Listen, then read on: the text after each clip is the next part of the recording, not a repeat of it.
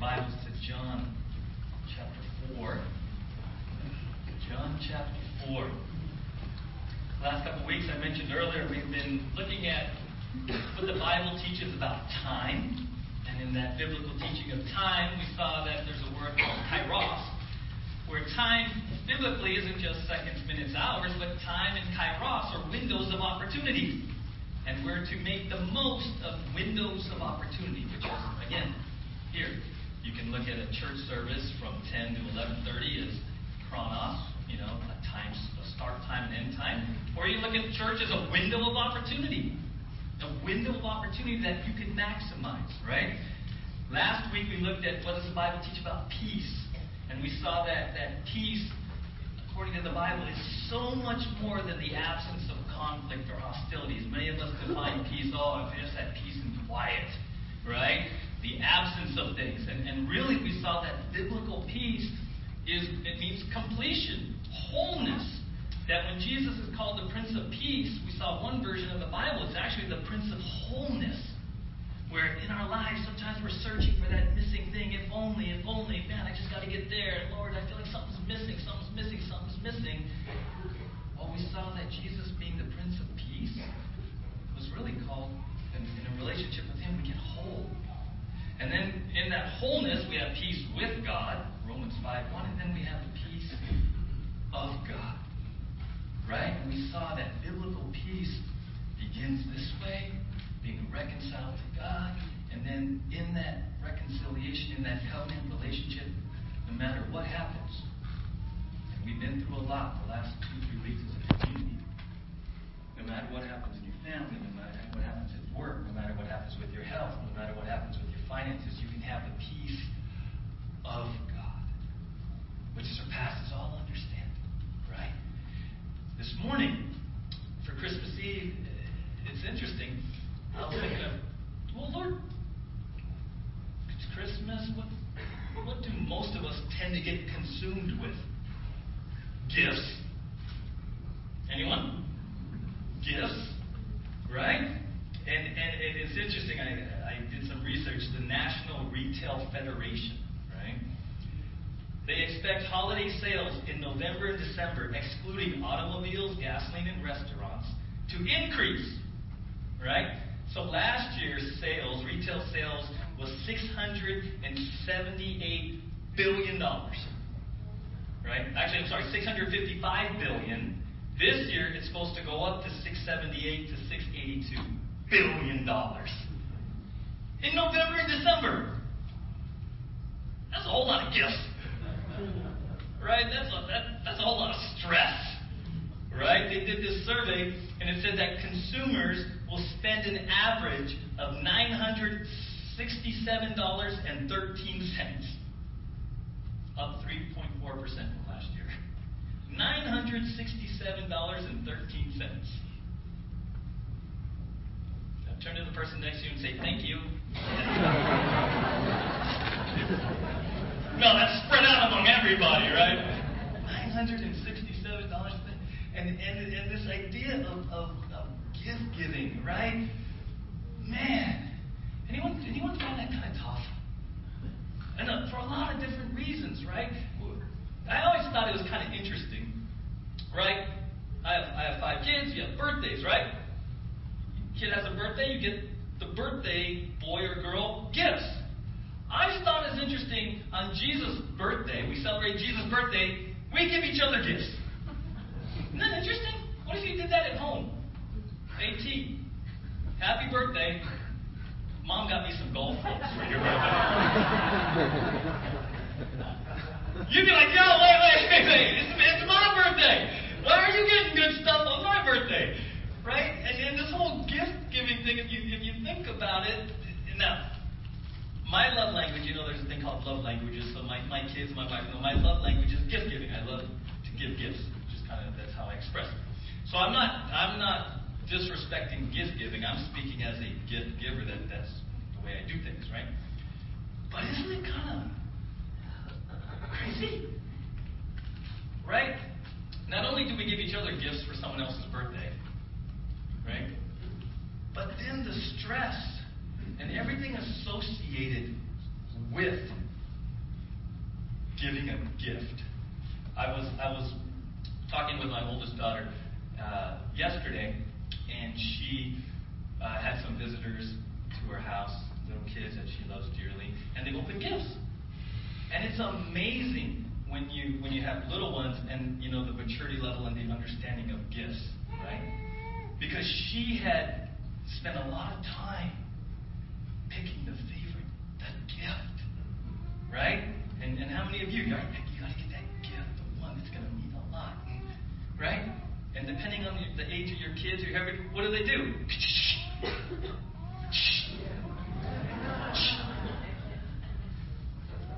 And you're waiting for this great response. And they just rifle right through them. I said, isn't it interesting? I said, they would have more fun if you gave them 20 pencils and wrapped each one individually. Right? It's like in their age, if they give them its quantity. And so we get caught up in trying to find the right gift. And are they going to like it? And then, as a parent, how many of you have ever got caught up in, well, we got to be equal. If I give Vinny the bicycle, he's going to be happy. But I'm going to have 4 going, where's mine?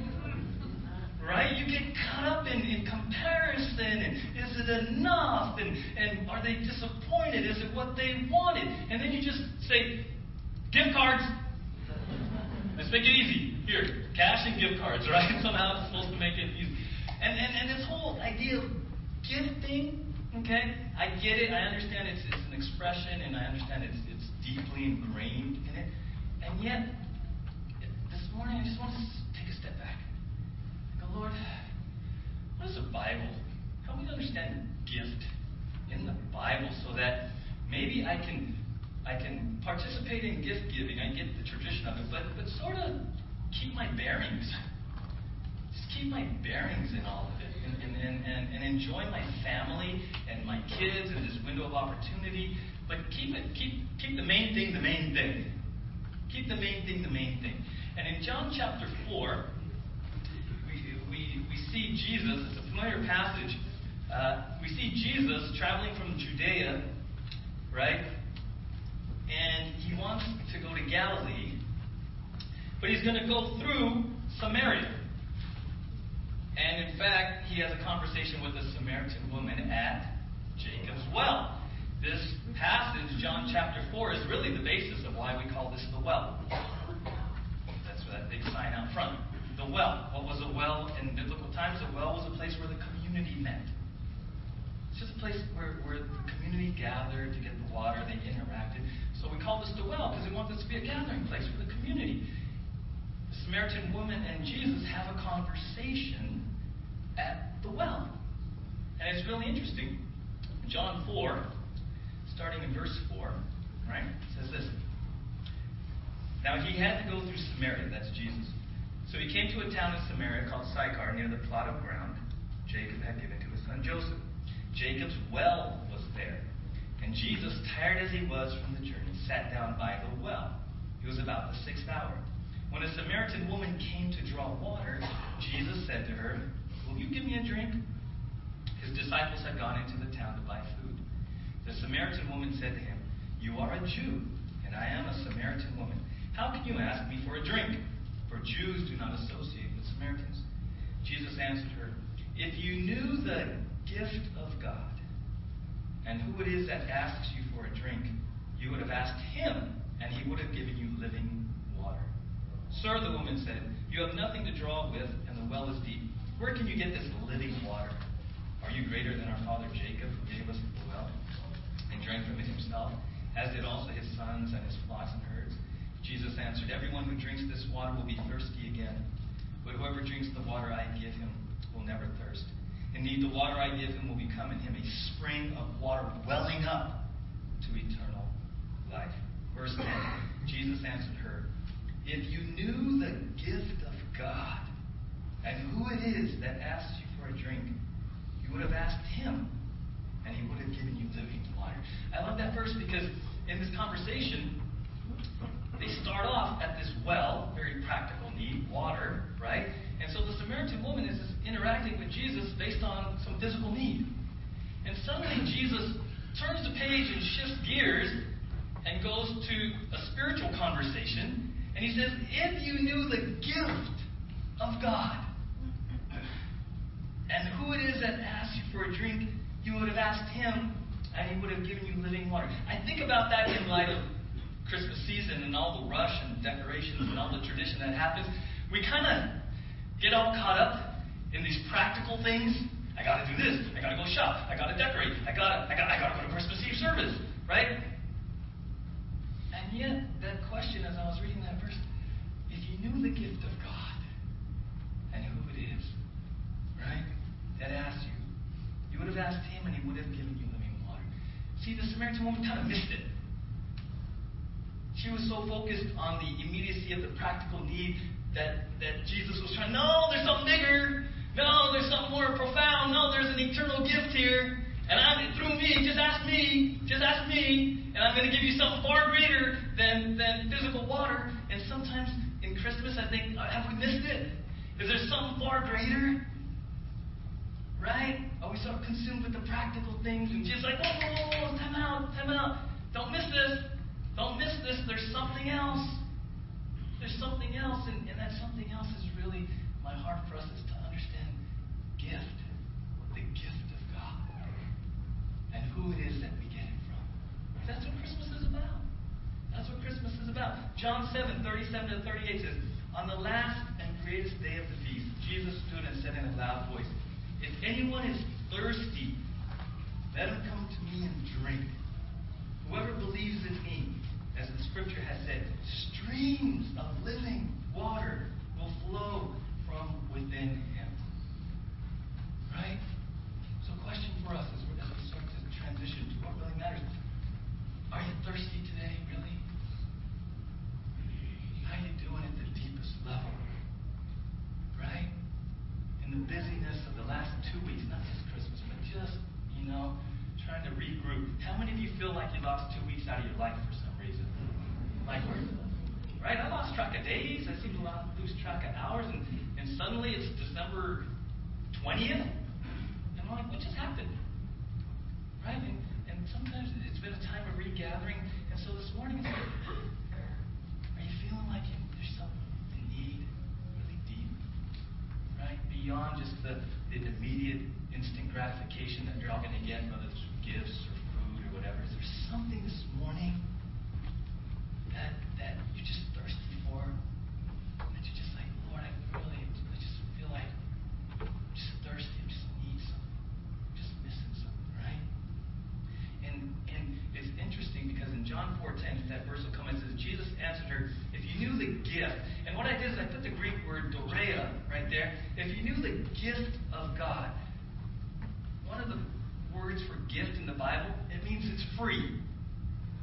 It's free. Right? That word emphasizes the freeness of it, right? Gratuitous, generous, liberal, spontaneous, has nothing to do with compensation. It is literally free. And it's not just money. See, how many of us, and this is that weird part of Christmas, we want to say we give gifts, but a lot of us exchange gifts. Huh? Are you giving gifts or are you exchanging? And if you're exchanging, is it a gift? Because deep down with Christmas, one of the things that we struggle with is obligation. It's Christmas. We're obligated to give gifts. So then is it a gift? If it's obligation, if it's duty, what happened to the gift part? The generous, spontaneous, without compensation. Do you understand what I'm saying? So we celebrate giving gifts, but the stress comes because a lot of us are obligated. Obligated, right? I saw this article a couple days ago, Washington Post. It says, they're talking about how some families are boycotting gifts. And here's the title of this article. Quote, our kids were just so ungrateful. Why some families are boycotting presents this year. And it goes on to kids who, want 1,000 gifts. And it's never enough. And so some of these parents and families are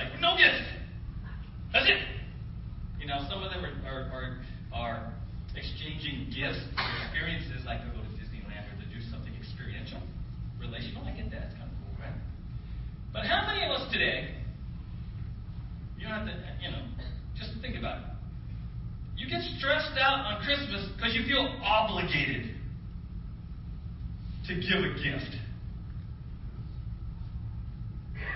Where has that come from? And how bound up has that made us? Right? I mean, again, I'm a gift giver. I got 5 kids. And I'm a pastor. So I figured, well, what if we don't do gifts? Just thinking, just hypothetical, right?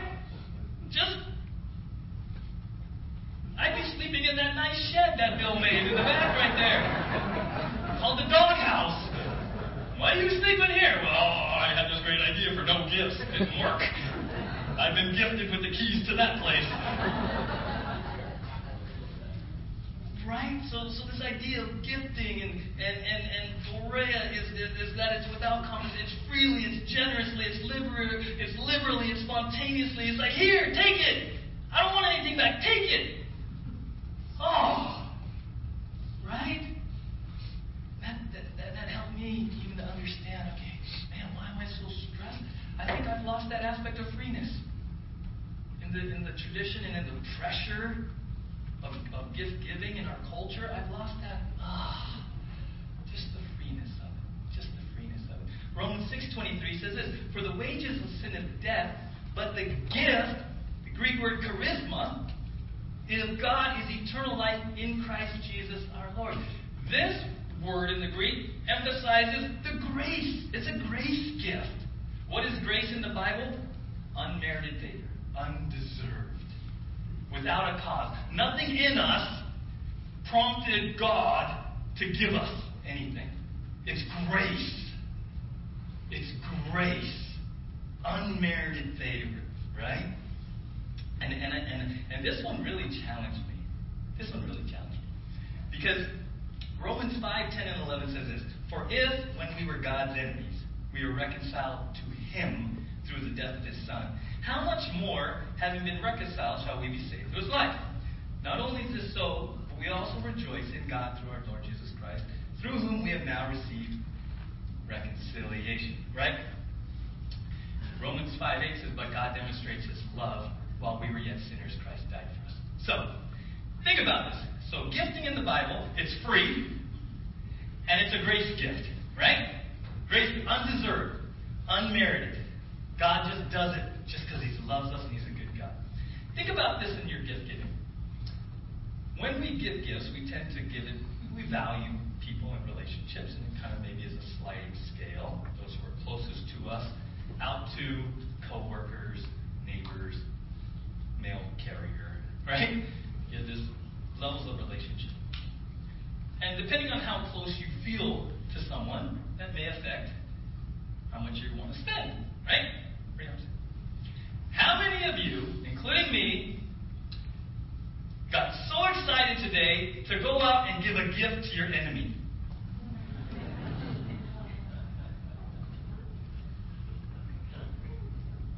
Anyone? Right? Isn't that amazing? Shall I put Romans 6:23 up again? The wages of the death, but the gift, the grace gift of God is eternal life in Christ Jesus our Lord. Romans 5:8 through 10 says, but God demonstrates His love while we were yet sinners, Christ died for us. So how many of us spent the last 2 weeks just walking through the mall saying, what can I get my enemy? That person that treats me really bad at work. That person that just doesn't stand and just talks about me and just makes my life miserable. Gosh, I'd really like to get them a gift.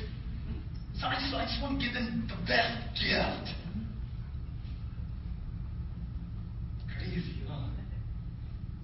Changes the whole view of gift giving. We tend to give greater gifts to those we love and value and like. Those that we don't like, our enemies, they may make the Christmas card list. And yet in God's economy, in God's gifting, in His grace gift, that At one point, we were all lost. At one point, we were all his enemies. At one point, we were all separated from him. And he's like, what can I get them? Oh, my son.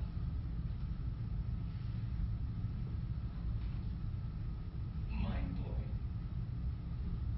At the human level, to think about you spending as much on your enemy as you did for your spouse, and then multiply that exponentially by God's grace and love for you when you were yet separated from him. Mind-blowing. I don't know if I understand that love and grace to me, to us. Right? And then you go, really? Really? So God, you just gave so freely, generously, liberally, just without anything back. And then Lord, you give it based nothing on me. It's just your grace. It's unmerited favor. While I was yet separated from you, when I was doing my own thing, and I didn't even care about you, you still sent this incredible gift? What? Right? I'm sure some of you, I've had an opportunity when people have gifted you, and you're just stunned. Anyone ever had that moment? Someone, not even on your radar, just out of the blue gives you this gift, and you're just stunned because you didn't feel like there was even any relationship. And you're like, see, there was no sense of obligation because we're family, you have to. There was zero relationship in your mind, and this person gifts you something, and you're like humbled and overwhelmed, and you don't even know what to say except, thank you. Right? Thank you. And it's amazing because you get God's gracious gift, and then God's gracious gift is really a reflection of how much he values you. Right? A lot of times our relationships really are a key factor in the level of gift we want to give someone. It's a reflection of our relationship, right? So think about this, right? Matthew 6:25-26 says, therefore I tell you, do not worry about your life, what you will eat or drink, or about your body, what you will wear. Is not life more important than food, and the body more important than clothes? Look at the birds of the air. They do not sow or reap or store away in barns, and yet your heavenly Father feeds them. Are you not much more valuable than they?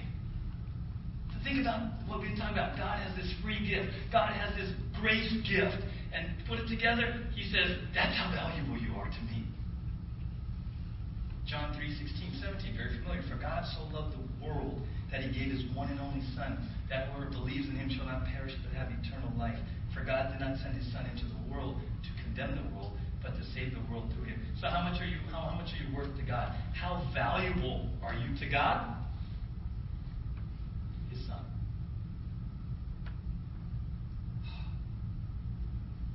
His Son.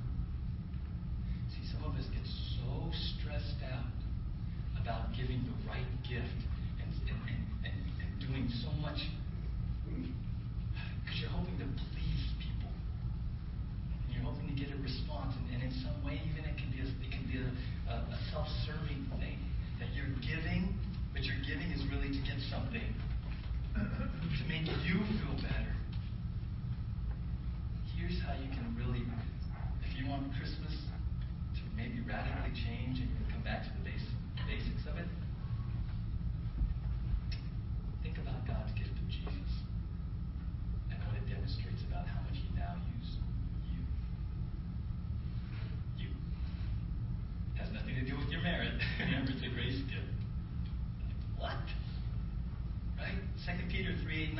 But do not forget this one thing, dear friends. With the Lord, a day is like 1,000 years, and 1,000 years are like a day. The Lord is not slow in keeping his promise, as some understand slowness. He is patient with you, not wanting anyone to perish, but everyone to come to repentance. Right? It applies to everyone. His grace gift is, here you go. This is how much I love you this Christmas. This is how much I love you. This is what I want you to understand. How valuable you are to me. Shiloh, let's go to 1 Peter 1:18-19. For you know that it was not with perishable things such as silver or gold that you were redeemed from the empty way of life handed down to you from your forefathers, but with what? The precious blood of Christ, a lamb without blemish or defect.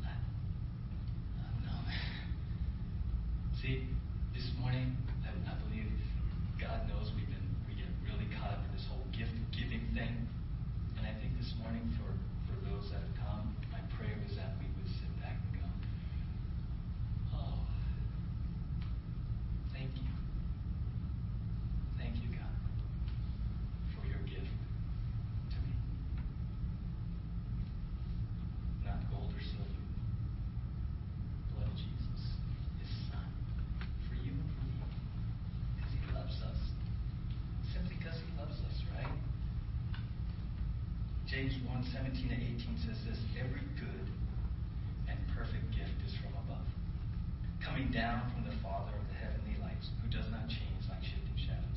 He chose to give us birth through the word of truth, that we might be a kind of first fruits of all he created. You see, I love that verse because it says, it's not just talking about good gifts. When it says every good and perfect gift, it's talking about God's nature being good. A good God only gives what kind of gifts? Good. And we've looked at this before. A good God continually desires your good. And in the broad spectrum of Christmas, right? In the timeline of Earth's history, we believe that Jesus Christ was actually born in the timeline of Earth's history. And that this birth that actually happened in the timeline of Earth's history is significant. Why? Because it was a free gift. It was a grace gift. It tells us how valuable we are to God. It tells us how much we love Him. It reminds us that He desires our good. Because He is good all the time. And all the time, God is good, right? And so in just a moment, we're going to sing a song. And I just want us to just pause, right? I came across some research on gift giving. It's amazing. People research everything. And there's this whole school of research about gift giving and why sometimes gift givers and gift recipients kind of miss. You ever have a miss? Like, as a gift giver, you're so excited, and then you didn't get the response? Or as a gift receiver, you opened it up, not really what you expected. Thank you. Huh? It's going to happen for some of you in about 12 hours, right? Right? Who here has regifted something? Let's just... to someone you're sitting next to. So here's the crazy thing. Here's what happens with gift givers and gift recipients, okay? Gift givers tend to focus on, when you're shopping, you want to focus, you picture the person, and you focus on the wow moment of when they open it. Of when they open it, okay? So as a gift giver, I tend to be shopping for my wife or my kids, and I want something, and I picture them opening it. And that instant moment of, oh, yes, I know, right? We tend to focus on the wow moment, that instant of, right? As a gift giver, that's what you're hunting for. As a gift receiver, we tend to want things that have value to us, utility. Things that matter to us over time of ownership of it. That's what resonates with us as a gift receiver. Right? So that's why sometimes on Christmas, you're so excited. They're going to love this. How many have ever said they're going to love this? They're going to love this. This is awesome. Right? My wife needed this new driver. She did golf, but man, it's awesome. Right? Because we're just trying to get a reaction. We're paying for what we think the reaction is going to be. Right? And then you open it. And you're like, this is going to be so good. You know, there's a lot of pressure in that moment. How many of you ever felt pressure when someone's opening a gift that you've given them? Isn't that crazy? Where does that even come from? Well, as a gift giver, one of the reasons it happens is because you're waiting for it. I better get $50 worth of wow, because this is what it cost me, right? And as a receiver, the minute you open it, you're like, how am I going to use this? It's not even my color. I don't like the color. I'm never going to wear this anywhere. All of a sudden, as a gift receiver, you go into practical utility mode, right? That's why they say if you really want to connect, right? Oh, you're like, no, I got to go return all this stuff today. Why didn't he preach this last Saturday? Would have saved me some money. You know what you can do to really connect as a giver and receiver? Here's what they say. Ask them what they want. Oh, but that takes all the fun of it. But they're going to appreciate it. They're going to value it. Right? Why do you, at a wedding, right? Newlywed / soon to be, right? Why do you think they give registries? Right? Newlyweds value gifts off the registry because it's utilitarian to them. They value it over the long haul versus that 8 by 10 of you. I just want you to remind you of me. Right? We get this idea as gift givers that we want to have the wow moment. Gift receivers are like, well, what value is that? Right? That's not going to work. Right? I share with you my dad. Now I appreciate my dad growing up. He was the ultimate utilitarian gift giver. Because I share with you, for my brother, my older brother, growing up through junior high and high school, without fail, my dad gave us V-neck t-shirts, socks, and underwear. Every Christmas, whether we needed more or not. Now, as a parent, that's expensive. Right? But me and my brother are like, what'd you get? Oh, we got socks this year. I think it's socks. I think it's V-neck t-shirts. But the crazy thing is, I think I still own something my dad gave me. Because it works. There's value to it over the long haul, right? My dad wasn't into that. Well, I'm going to wow them. He's like, I'm going to give them something to use, right? What I love about the gift from God, it's a wow, and it has eternal value. He is the perfect giver. He knew his gift. If you understand his gift, it's a wow. You shouldn't have. I can't believe you did that. And you're like, oh, wait. This is good for eternity. It matters tomorrow. I'm a new creation. I'm being transformed. I got the Holy Spirit, everything I need for life and godliness. So this matters, and it works for me today, tomorrow, while I'm on this planet. And then for all eternity. Isn't that awesome? Our Heavenly Father, perfect gift giver.